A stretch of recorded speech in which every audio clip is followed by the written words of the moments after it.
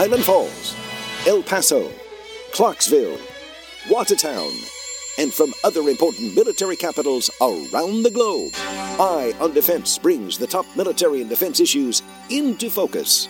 Eye on Defense is proudly sponsored by Big Sarge Pre-Owned TA-50 Emporium and The Last Hope Jewelry and Pawn. And now, citizens of Earth, brace yourselves for the next episode of Eye on Defense, Defense, Defense, Defense, Defense, Defense. All right, we're back, everybody. Again, I just did a show, 24 hours ago, but I thought I'd do another one. Had some time on my hands, so I figured I'd work on one. Got a few stories today, not very many, only 8. And I might as well get started. 1, 2, 3. Well, let me see where they're from. We got 2 from Saudi Arabia, 1 from Egypt, so 3 from the Middle East, 2 from Poland, 1 domestic, 1 from UK, 1 from Australia. We'll start with the domestic one first. And this is a SpaceCom story. Of course, Space Command is one of the 11 combatant commands that the United States has. The others are Africa Command, Central Command, Cyber Command, European Command, Indo-Pacific Command, Northern Command, Southern Command, SOCOM, Special Operations Command, Strategic Command, Transportation Command, and of course the 11th is Space Command. And this story is about a basing trying to won over the world, so to speak. It was decided that they were going to reactivate Space Command. They had temporary headquarters out in Colorado, I think Peterson Air Force Base or Space Force Base or whatever they call it. And then they did a study and it was decided to put it in Huntsville, Redstone Arsenal, SpaceCom.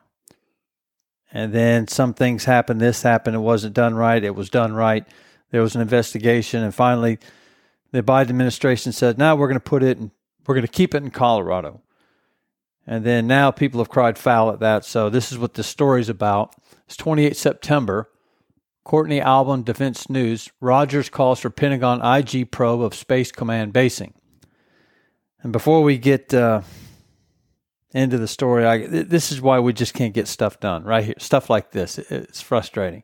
Just to read this article is frustrating. So the chairman of the House Armed Services Committee said he'll seek a Department of Defense Inspector General investigation into the decision to base U.S. Space Command headquarters in Colorado Springs, Colorado. I mean, not really a bad spot to put it. That's not in the article. That's just me, but you'll see as we get through. During a 28 September committee hearing about the Space Command basing decision, Chairman Mike Rogers from Alabama, by the way, where Redstone is, said he will continue to push for legislation that restricts military construction funding from being used to build a permanent headquarters at Peterson Space Force Base in Colorado, which is in Colorado Springs. Also, Fort Carson is there, and the Air Force Academy is there. It's a nice town. Here's a quote from the from the chairman.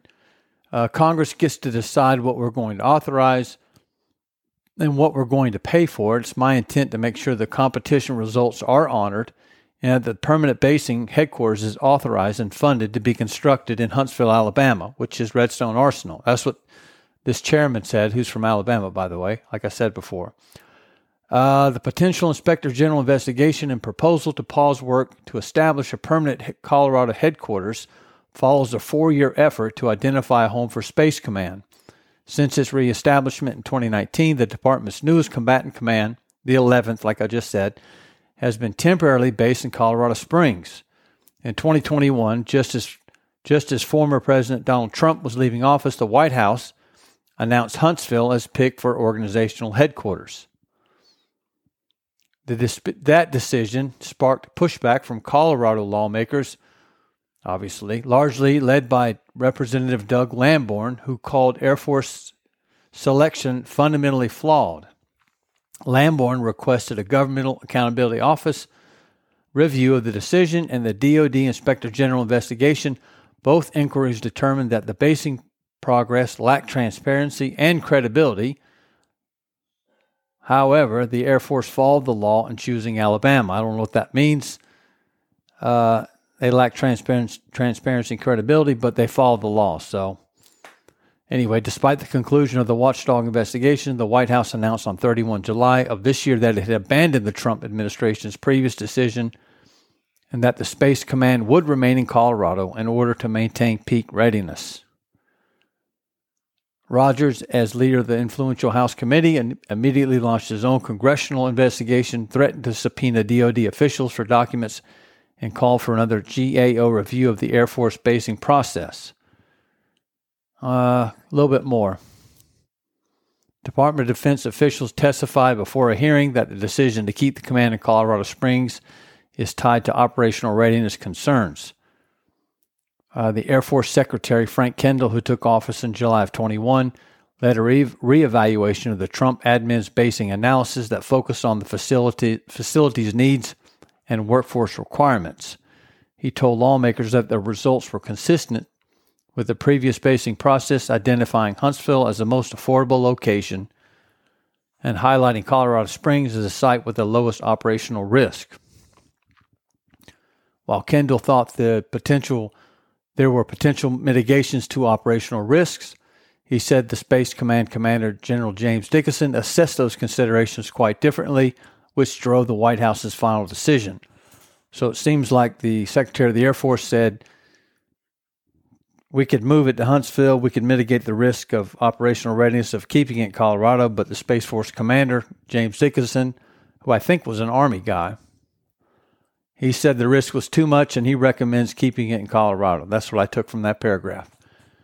Here's another statement from Kendall. He said the decision came down to judgment about operational risk associated with relocating versus the reduced cost of the leading alternative of Huntsville. Kendall said, I fully support the President's judgment in this matter, given the intensifying threat, and now the final decision. We are prepared to move forward with the implementation based on this basing decision. General Dickinson said during the hearing that keeping Space Command in Colorado will allow the organization to maintain mission readiness and retain civilian personnel, which makes up 60% of the workforce. If the headquarters was to move south to Huntsville, the command estimates that 88% of those civilians would opt not to move. And then, of course, Representative Terry Sewell from Alabama said that pushed back on that claim, saying that locating the Space Command headquarters to Huntsville would impose risk to its mission.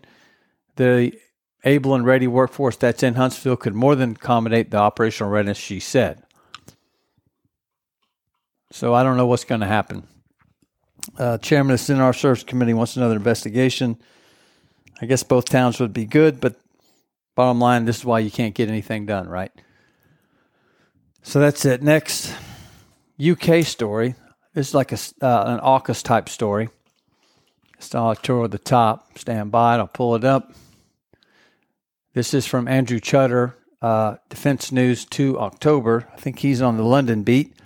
Britain pumps nearly $5 billion in the future AUKUS submarine pipeline. The British government committed nearly £4 billion, or $4.9 billion to the next phase in the development of the nuclear-powered submarines as part of the tri-national AUKUS program, which of course is UK, United States, and Australia. BAE Systems, Babcock Marine, and Rolls-Royce received contracts with that combined total sum, which is £4 billion, with work aimed at developing a nuclear attack submarine for Britain and Australia.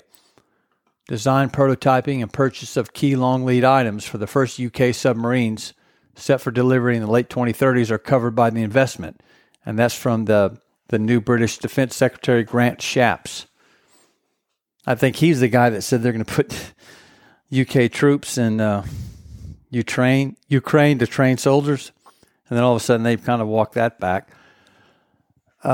That's him. Anyway, Grant Shapps.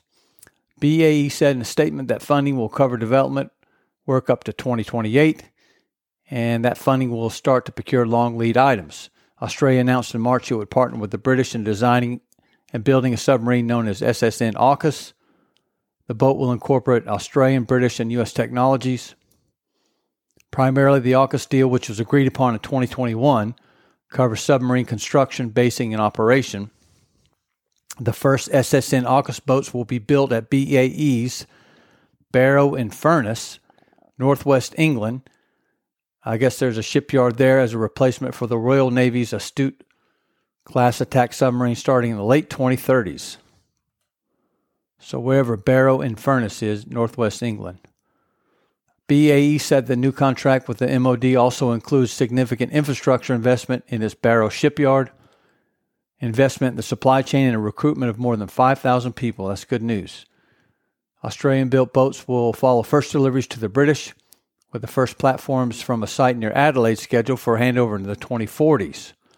The conventionally armed British and Australian boats will both use nuclear power plants built in the UK by Rolls-Royce, although elements of the propulsion system will come from the United States. Here's a quote from Mr. Shapps.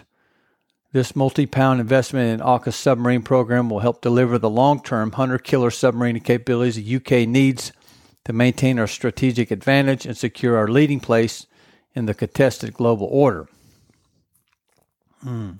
Up to 5 Virginia-class boats are slated for purchase from the United States, with deliveries in the 2030s allowing Australians to get grips with the operation of the first nuclear-powered submarines ahead of the SSN AUKUS. That's from Andrew Chutter, Defense News. Next, we'll go to Australia. This is a very nice story from USNI, Australian Army shifting priorities to amphibious littoral operations. Aaron Lariosa, 2 October. It's kind of odd. You got a... shows you what USNI can do. It's a naval site. They do a lot of U.S. Navy and Marine stories, but here's a really good Australian story. So if you want to know what's going on out in the Pacific, naval-wise, Marine-wise, or even Australian-wise, check out USNI. I'm fixing to go into it. Let me drink some water. Pardon me if I make noise. Sorry about that. All right, here we go. This is 2 October. Really good article here.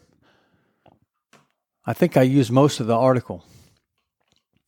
The Australian Army is slated to shift its focus to the littorals after announcing last week several major changes, which include redeploying a sizable portion of soldiers and equipment across the country and optimizing several brigades for littoral and amphibious missions. Here's a statement from the Acting Chief of Army, Major General Richard Vagg, VAGG.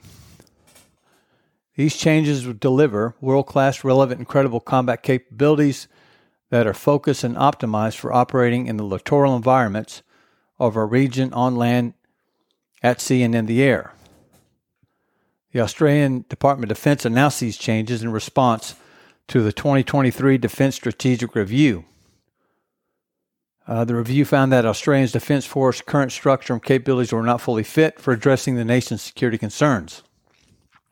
The DSR, as it's known, Defence Strategic Review, recommended it be optimized for littoral operations in our northern land and maritime spaces and provide a long-range strike capability.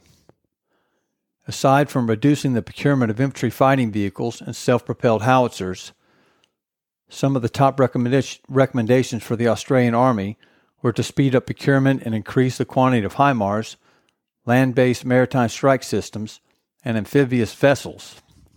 Now, what does that sound like to you?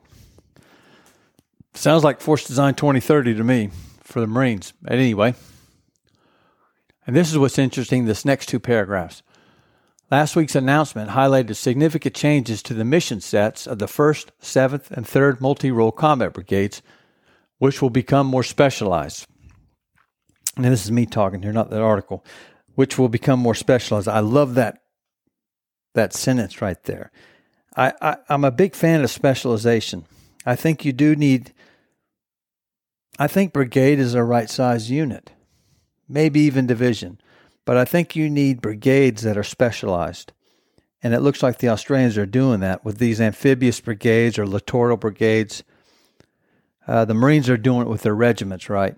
But I think brigades are right-sized to do that. I think the U.S. Army should do that. I think there should be I'm not going to go off on a freaking tangent here, but there should be like a MOUT brigade, an urban operations brigade, maybe surrounded by, with strikers, right? And that's all they do. That's your urban fighting brigade. So I'm a big fan long story short, I'm a big fan of specialization. I like what the Australians are doing here. Back to the article. So I'll read that paragraph again so I can get you back on track. Last week, the announcement highlighted significant changes to the mission sets to the 1st, 7th, and 3rd multi-role combat brigades, which will become more specialized. Here's how they're going to do it. The 1st Brigade will be transformed into a light combat brigade, which will allow it to be light, agile, and quick to deploy in a littoral environment and support long-range fires. While the Australian has ordered HIMARS, the Australian Army is looking to procure a land-based maritime strike capability. Contenders for the program include Strike Master, a naval strike missile, an armed Bushmaster, similar concept to the U.S. Marine Corps Nemesis, and long-range anti-ship missiles, surface launch from HIMARS, again, like Force Design 2030. So that's for the 1st Brigade. They're going to be a light brigade. And anytime you have a light brigade, this is me talking about the article, they can do about anything you want. I mean, look at 10th Mountain Division up at Fort Drum. Those cats can go anywhere. All they have is a rifle, a rucksack, and a duffel bag. I mean, they don't have the best mobility, let's be honest, but they can do stuff like they're wanting them to do here. Okay, now back to the article. So that's the 1st Brigade. The 7th and 3rd Brigades will become motorized and armored combat brigades, respectively. So 7th Brigade will become motorized. 3rd Brigade will become armored. However, like the 1st Brigade, the two will also focus on littoral and amphibious operations. To address these littoral missions, brand new littoral lift groups are also slated to be created and co-located with the brigades in their respective basing locations. Littoral lift groups will host Army littoral maneuver vessels, both including landing craft, medium, and heavy. At the moment, the 2nd Battalion Royal Australian Regiment is Australia's premier and only amphibious-focused unit. With the changes announced last week, all three of the Australian active brigades will have either littoral or amphibious focuses. And here's a quote from Richard Marlis, who's Australian Minister for Defence. He said, "Our Army has always played a vital role in the defence of our nation and will continue to do so as it adapts to the challenges of our times." They only got 3 brigades in the Australian Army active. The 1st, the 3rd, and the 7th, right? Okay, moving on. Last sentence. These changes will come amid Canberra's increased focus on defence and cooperation in the face of a changing security environment around Australia and across the Indo-Pacific. That's a good story right there. Check mark that. Done. All right, next 3 actually will be from the CENTCOM AOR in the Middle East. The first one's from Egypt, and then 2 from Saudi Arabia, then 2 from Poland, and then I think that'll be it. Egypt. Here we go. This is from Breaking the Fence, Agnes Helou, 2 October. Key Democrats threaten to cut military aid to Egypt. Man, this has been a trend. The last couple of episodes I've done have been real political, and I don't like doing those type stories. But we'll drive on. Key Democrats threaten to cut military aid to Egypt. Agnes Helou, Breaking the Fence, 2 October. 2 weeks after the United States State Department shifted $85 million in military away from Egypt, U.S. legislators are threatening to cut aid altogether as concerned over human rights in the North African country.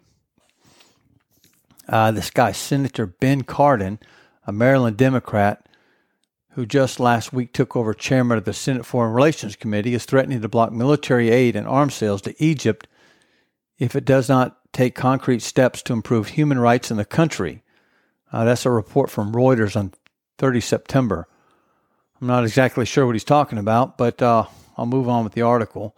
His comments follow a similar threat from Representative Gregory Meeks from New York, the top Democrat on the House Foreign Relations Committee, who said he is pushing the Biden administration to withhold $320 million in military aid for Egypt. If the Democrats are able to follow through on their threats, it will put the Egyptian authorities in a bind to either attempt to address the human rights concerns or look elsewhere for some or all of the $1.3 billion in annual military funding it currently receives from Washington, $1.3 billion annual from the United States to Egypt. This is not the first time human rights stand as an obstacle in front of Egypt's military aid. In October of 2022, Patrick Leahy from Vermont blocked a $75 million in military aid to Cairo for over human rights concerns and the holding of political prisoners. Egypt has been awarded a number of considerable military deals from the United States in the last few years. In 2022, January of 2022, the United States State Department cleared a remarkable $2.5 billion possible military sale for Egypt to procure 12 Super Hercules C-130 aircraft and air defense radar systems. In May of 22, Egypt was awarded a contract to procure 23 CH-47F Chinook helicopters worth $2.6 billion. And earlier, President Trump's admin cleared a $2.3 billion deal to refurbish 43 Apache helicopters to Cairo. If the United States cuts military aid to Egypt, it's possible that Cairo could look elsewhere for support. Egypt has been looking at different sources of armaments for some time now and has signed a $1.7 billion deal in 2022 to procure K-9 self-propelled howitzers from South Korea. China has also been in negotiation with Egypt for possible military sales, but no deal has yet to materialize. A couple of experts weigh in on this. U.S.-Egypt relations have remained tense for nearly a decade, with recent comments regarding U.S. military aid following a similar pattern. And here's this expert, Mohammed Solomon, who's a director at some Middle East Institute. He says, I don't believe Egypt will fully shift to Russia and China. The reason is most of their stuff that Egypt has is Western origin defense systems, and what it does have from the Russian defense systems is outdated. So Cairo is unlikely to align itself more closely to one camp to another, with a preference for Washington due to structural reasons and the deep-rooted nature of the relationship. So this expert says that this bump in the road between the United States and Egypt is probably going to go away. Maybe it'll turn to South Korea, but probably won't do any serious business with Russia or China because that's just the way it is. I'll stop right there on that. Two Saudi Arabia stories. One's an FMS, foreign military sale. I usually do these first, but I'll do it now. So U.S. approves $500 million sale for Saudi Arabia's combat vehicle upkeep. This is from 22 September, an older story. The United States State Department has approved a possible sale to replenish Saudi Arabia's stocks of spare parts and repair parts for the country's fleet of combat vehicles.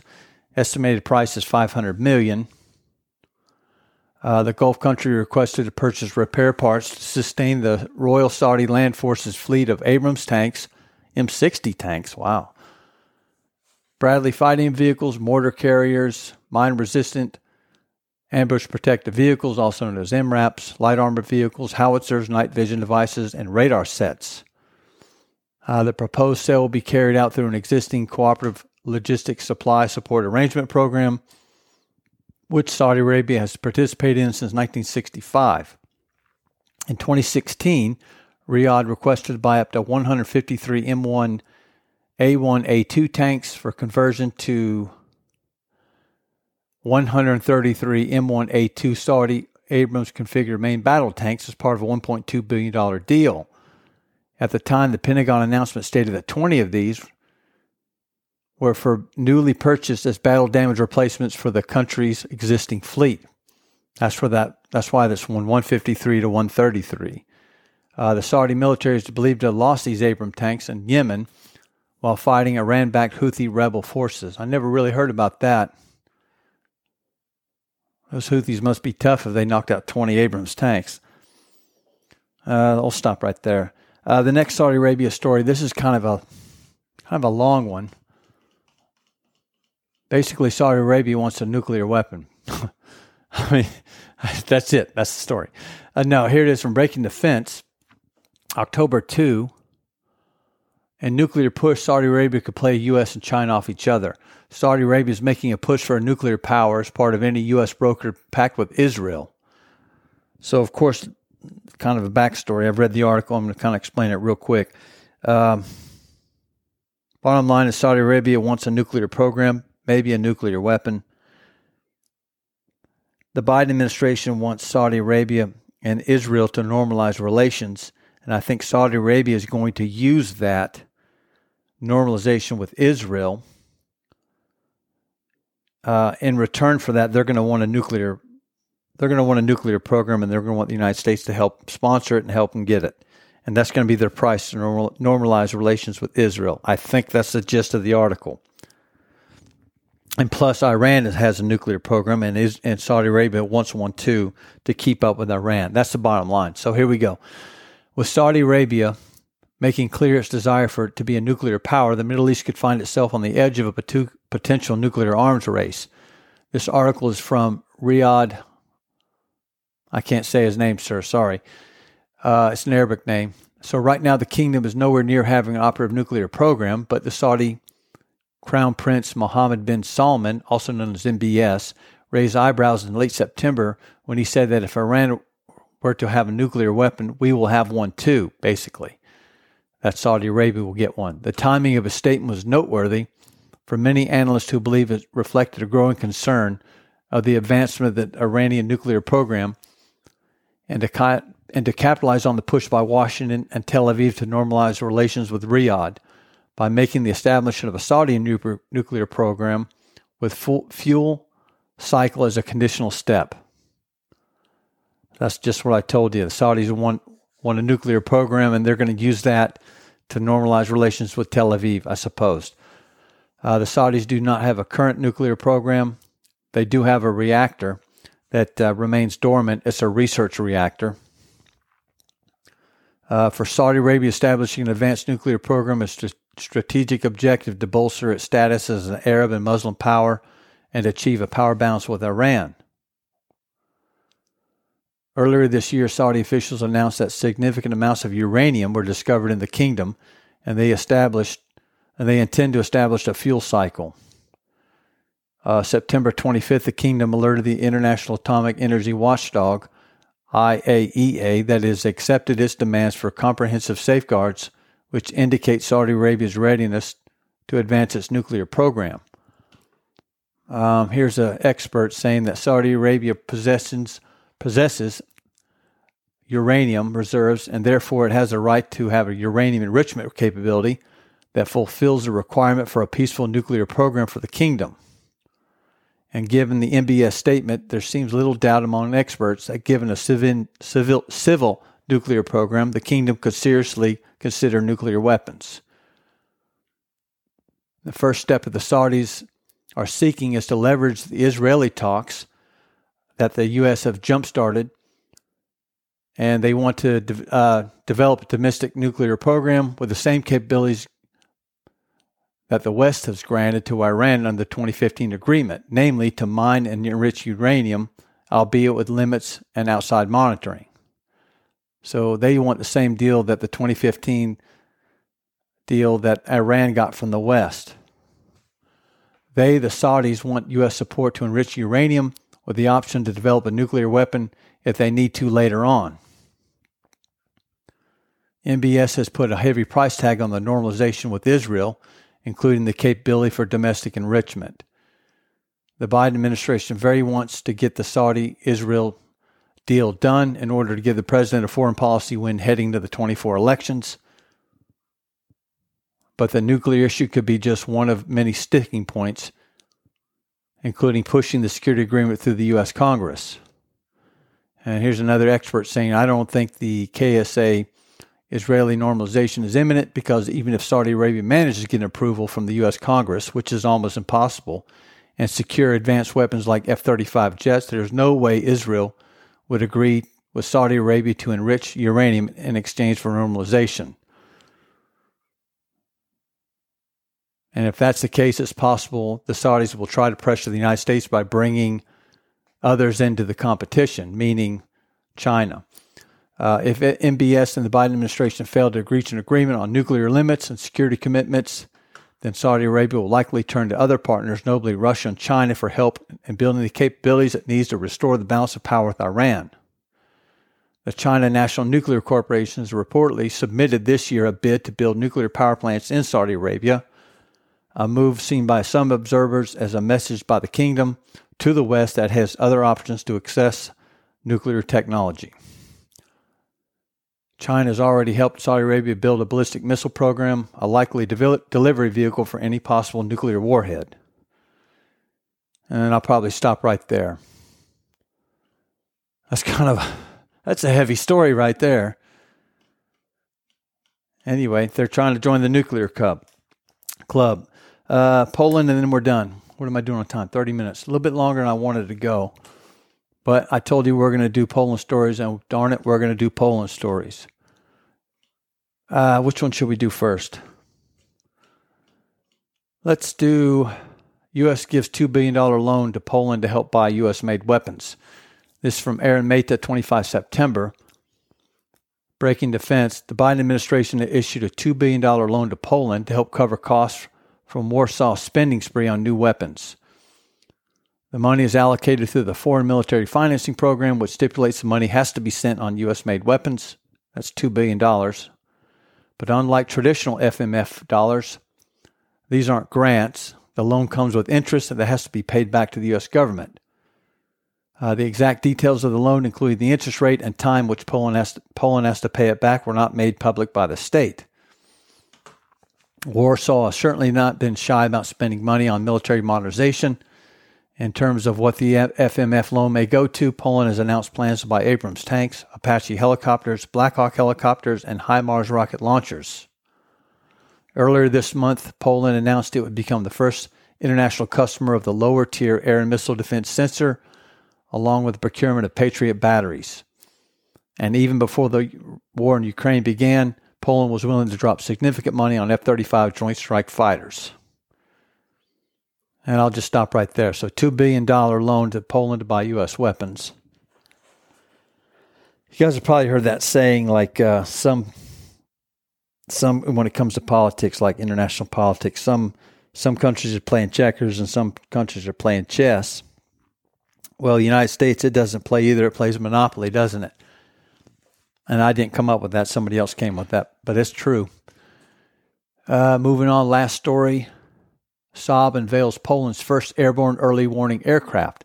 From Joe Sabala Defense Post to October, Saab has officially presented the first airborne early warning aircraft under order by the government of Poland. In a ceremony attended by Polish and Swedish defense representatives, the company showcased its Saab 340 AEW equipped with the Erie I radar system. The milestone happened just 2 months after Warsaw placed an order for 2 airborne surveillance aircraft to bolster its national security. According to Saab, the production and presentation of the Polish aircraft was a result of efficient collaboration between the manufacturer and the Polish Armed Forces. I'd say so. Just 2 months, huh? 2 months and you get 2 planes.